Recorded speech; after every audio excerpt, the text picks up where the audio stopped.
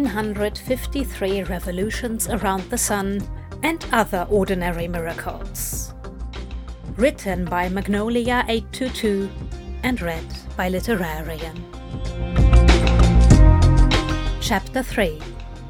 Somewhere between Bristol and London, 1850. Aziraphale checked his watch and then checked it again. Sighing, he folded the newspaper he'd brought and set it down on the red velvet seat to the left of him, which was still vacant. The train whistled and Aziraphale frowned, his stomach clenching with nerves. All around him, the other passengers in the first-class car were talking or otherwise amusing themselves, some playing cards, others smoking. A woman dressed in silk held a small child on her lap, and it smiled and cooed at Aziraphale, who had never really been fond of children. He gave it a little wave, knowing that if Crowley were here, he would pull a silly face to make it laugh. An instant later, the child's attention was called to someone else more amusing, and Aziraphale looked out the window. Outside, the day was foggy and grey, an unremarkable late afternoon in midwinter. Aziraphale closed his eyes and settled his head back against the seat, but he was far from comfortable. He hadn't seen the demon in almost 40 years. Early in the 19th century, Crowley had decided that he was tired and he was going to take a nap, and while Aziraphale understood, the 18th century had been long and exhausting, what with all the revolutions, he couldn't also help feeling a bit put out. A bit like the demon was abandoning him. Just a little. He knew it wouldn't last forever and that they were immortal beings, but Crowley was clearly going through something he didn't want to share. Maybe it was that last part that bothered Aziraphale the most. These days he had resigned himself to a century on his own, but he had received an unexpected telegram from the demon the day before, which asked to meet him on the Great Western Railway, Bristol departure at 3.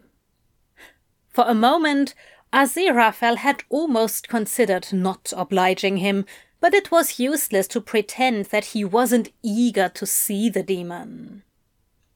He had arrived at past the previous hour and, ticket procured, promptly boarded with 10 minutes to spare.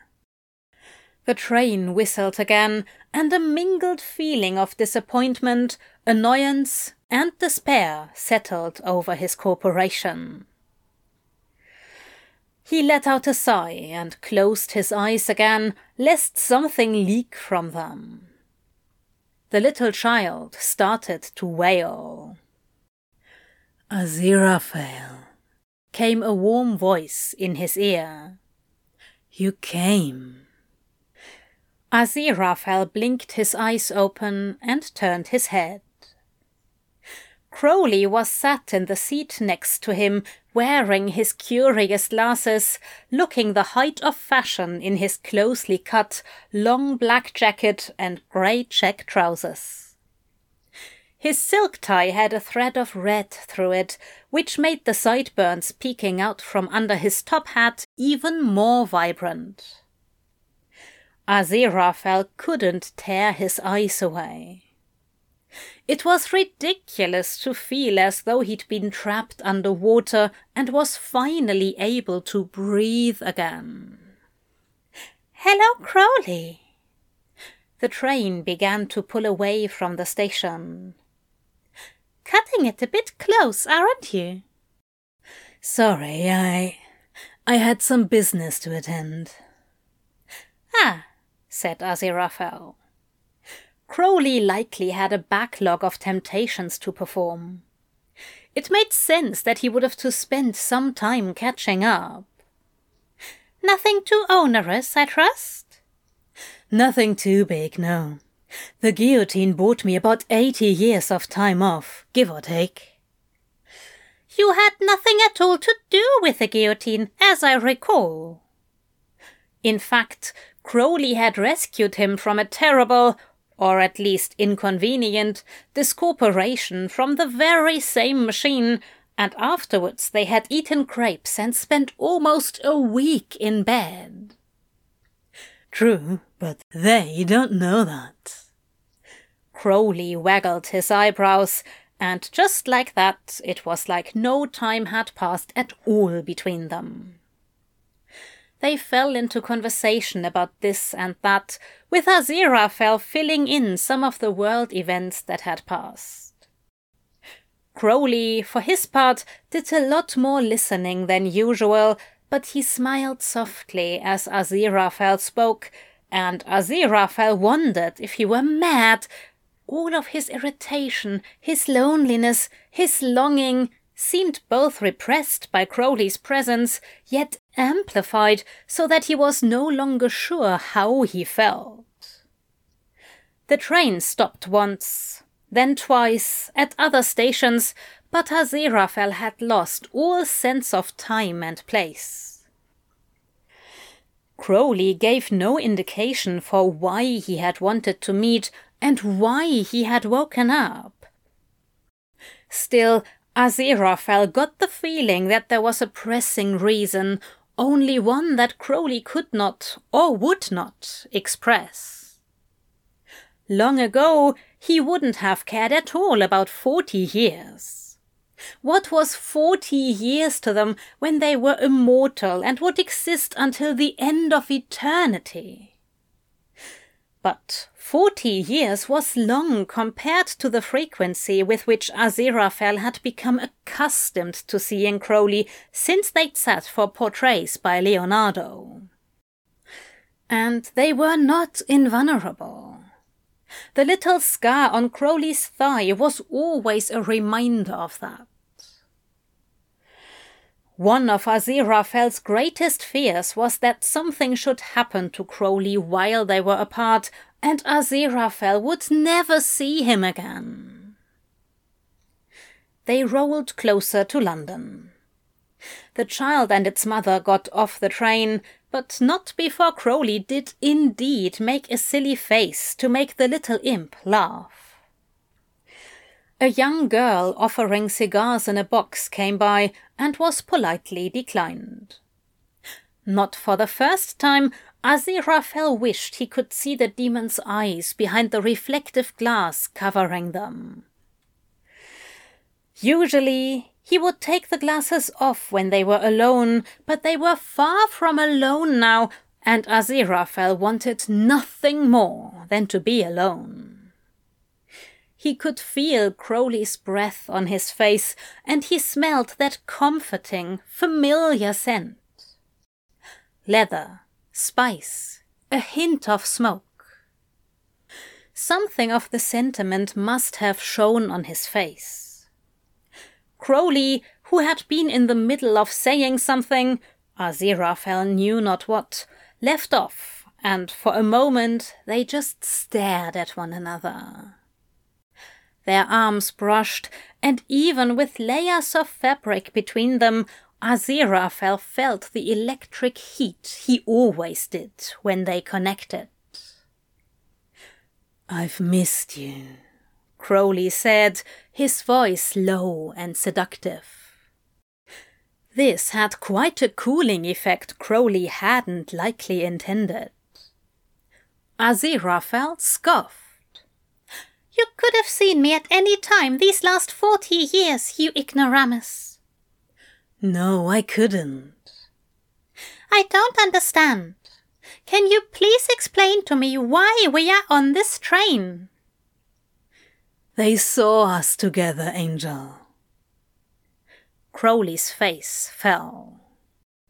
Aziraphale had never seen him look so utterly miserable, and it scared him. What? Who? He glanced around, just to be on the safe side, but there was no hint of any ethereal or occult beings in their carriage. Just ordinary humans with no idea an angel and a demon sat among them.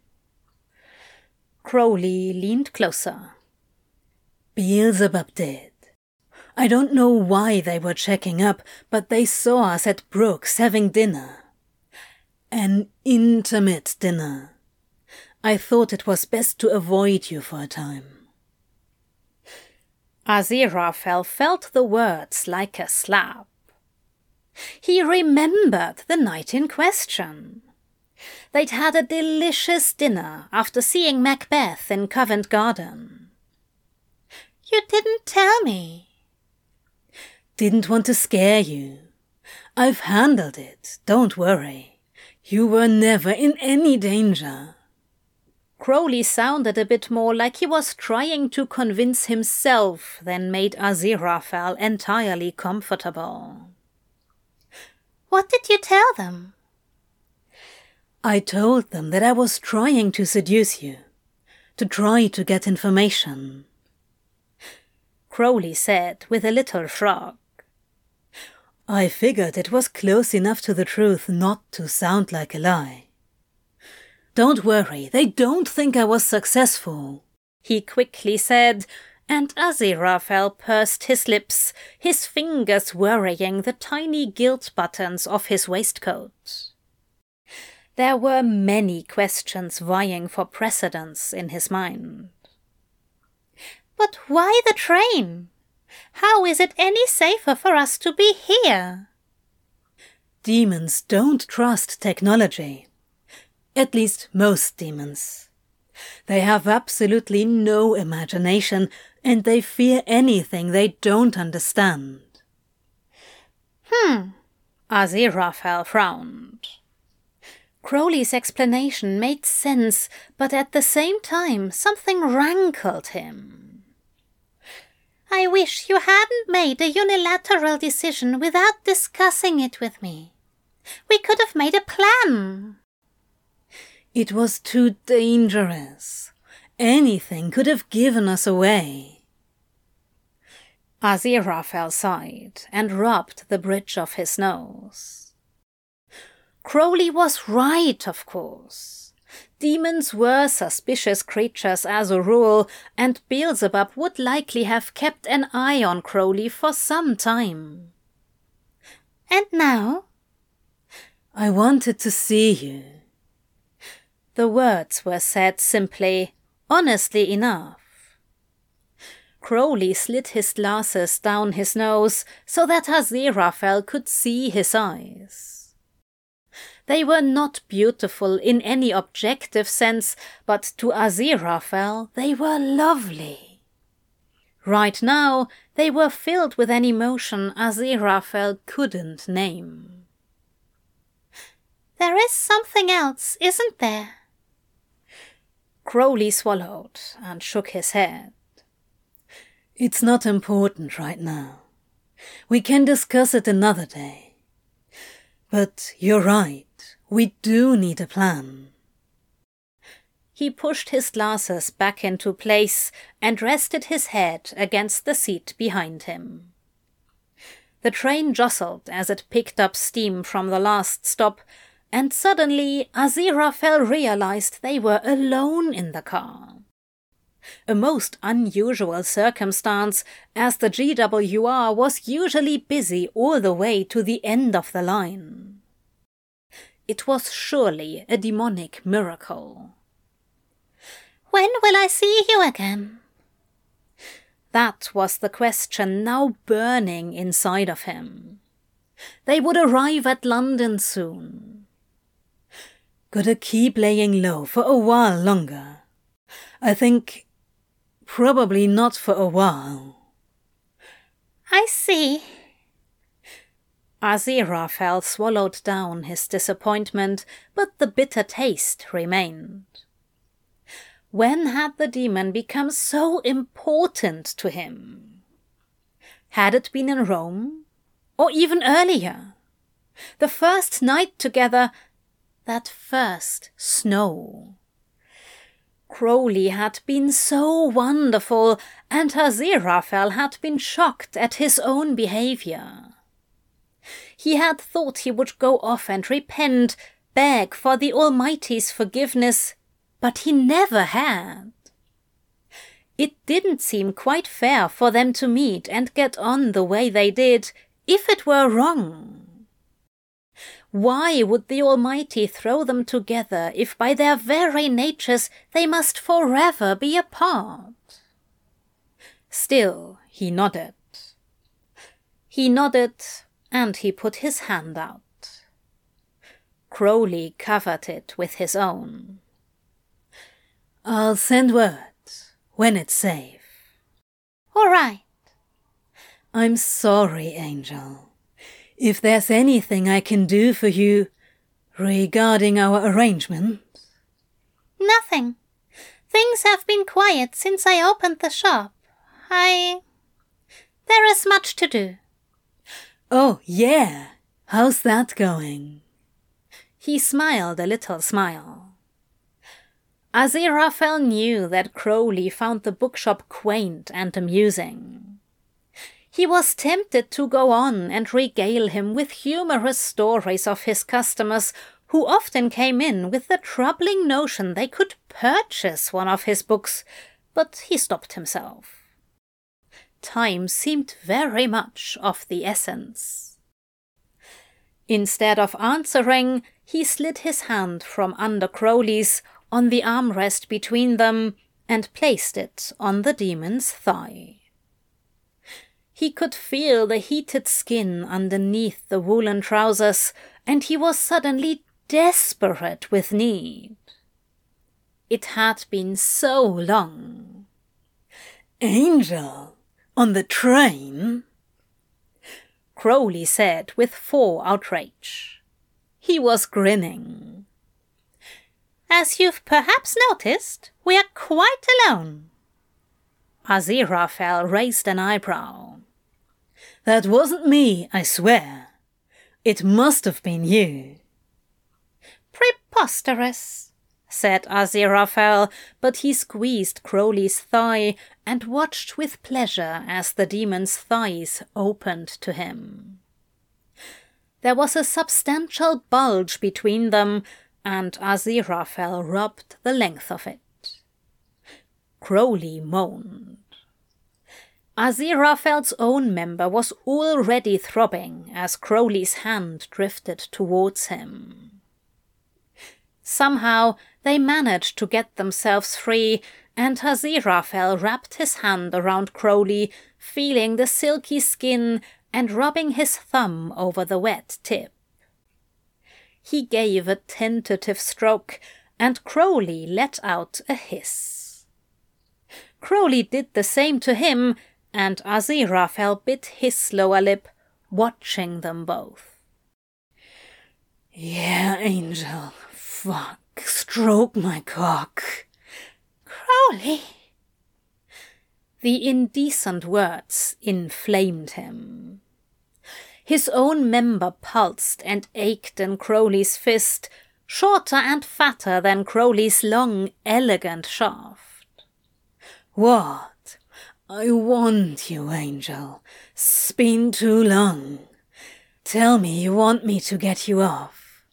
Tell me you touched yourself and thought of me.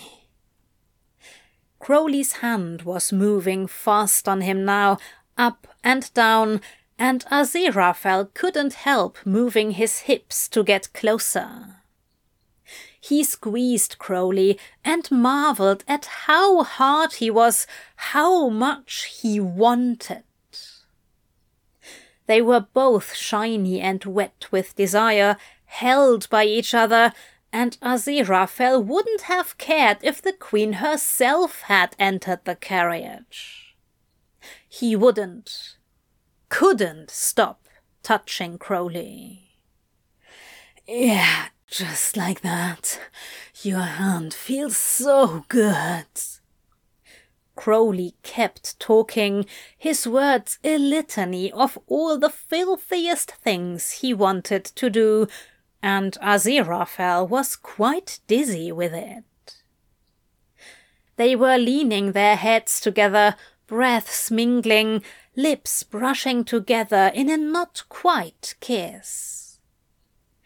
Soon they had built up a rhythm, both of their hands moving in time, and Aziraphale found himself sinking into bliss. Yes, he had touched himself and thought of the demon, but it had never felt as good as this, as all-consuming. He gasped as Crowley tightened his grip and reciprocated. By now, both of them knew each other so well, it wouldn't take long. Already, Aziraphale could feel the telltale tightening in his groin and the flames licking the base of his spine. Come on, Angel. Want to hear you say it. What? Aziraphale's lips ghosted over Crowley's. Tell me what's going to happen. What am I doing to you? Yeah. Aziraphale looked down at their members jutting from their open trousers. He was barely holding himself back. You're going to make me come. Yeah. Crowley grunted, and then he was kissing Aziraphale, sliding their tongues together. Warm wetness spilled over Aziraphale's hand as Crowley throbbed in his grip, and seconds later he was doing the same, his corporation shuddering as the waves of pleasure crested over him, drawing him under. They breathed together as they came back to themselves, and Aziraphale was about to miracle the mess away when Crowley withdrew his hand and, watching Aziraphale from behind his glasses, licked the spent from his fingers with his long, pink tongue. Feeling emboldened, Aziraphale did the same, savouring Crowley's taste. They looked at one another for a long while before either of them made the move to do up their trousers, but at last the train was slowing again, and the sign for Paddington Station came into view in the window beyond. Drat, Aziraphale said under his breath, but obviously Crowley heard him. What will you do now? Oh, back to the shop. I've got a special delivery coming tomorrow. One of your blasphemous Bibles, perhaps?